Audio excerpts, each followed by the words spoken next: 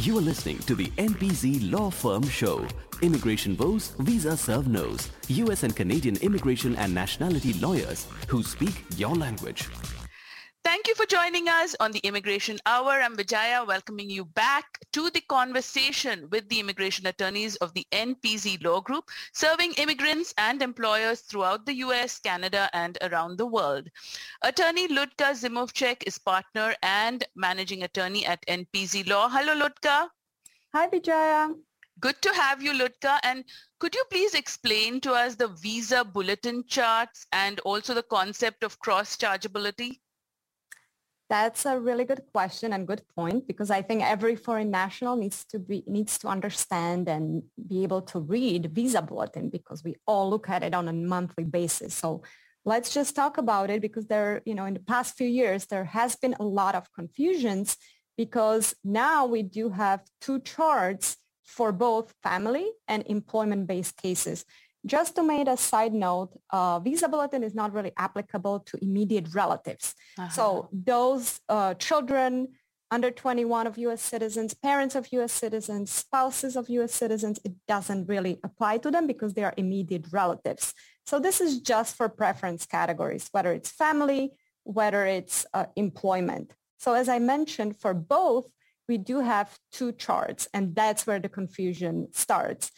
One chart is the final action dates chart. And that's a good one because it means that visa is available for that particular priority date, and it's immediately available. There is no wait time. And then we have second chart, and that was added a few years ago. And that's the filing chart where, for example, for adjustment of status, it would allow applicant to file adjustment of status much earlier. Now, visa bulletin is issued by Department of State.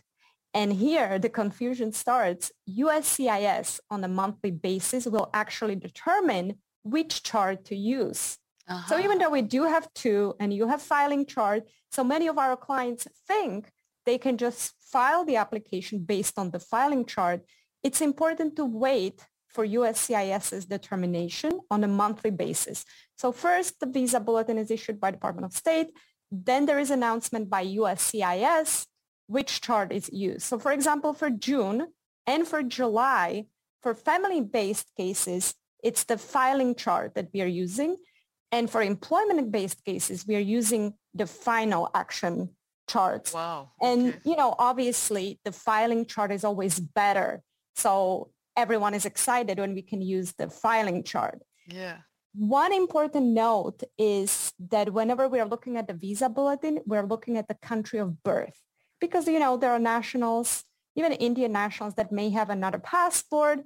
So it's always the country of birth. And that brings me to a next one. You mentioned the cross-chargeability. This is a very important concept or mechanism that immigration law has. To put it very easily and to explain, we may have a client that is Indian national, was born in India, has employment-based EB3 category. Just for illustration, currently they are doing 2012. So it's about 10-year wait. Whoa. If this Indian national will marry someone who was born, for example, in UK, for EB3, for UK, there is no wait time. It's current. So that would allow our Indian national to use the country of birth of the spouse. Okay. So it's a really nice trick that the government came up with. And it's really important. I always ask people, do you have spouse? Where was she born? Unfortunately, we cannot use kids for cross-chargeability. So if the child was born in the UK, the parents cannot benefit. But the other way, of course, and the spouses, of course. So this is very important to remember, that it exists. Yeah. And it's definitely helpful, because instead of waiting of 10 years, 15 years, yes. maybe a year or no wait time at all to be able to file an adjustment of status. Wow, that's eye-opening. Thank you for that. And, I think folks will be really interested to know about these loopholes and the ways and means to get around it.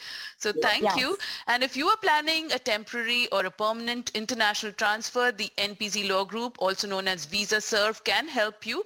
They've been serving a growing national and international community for decades, and they're there. So get the help you need. Call them at 201-670-0006.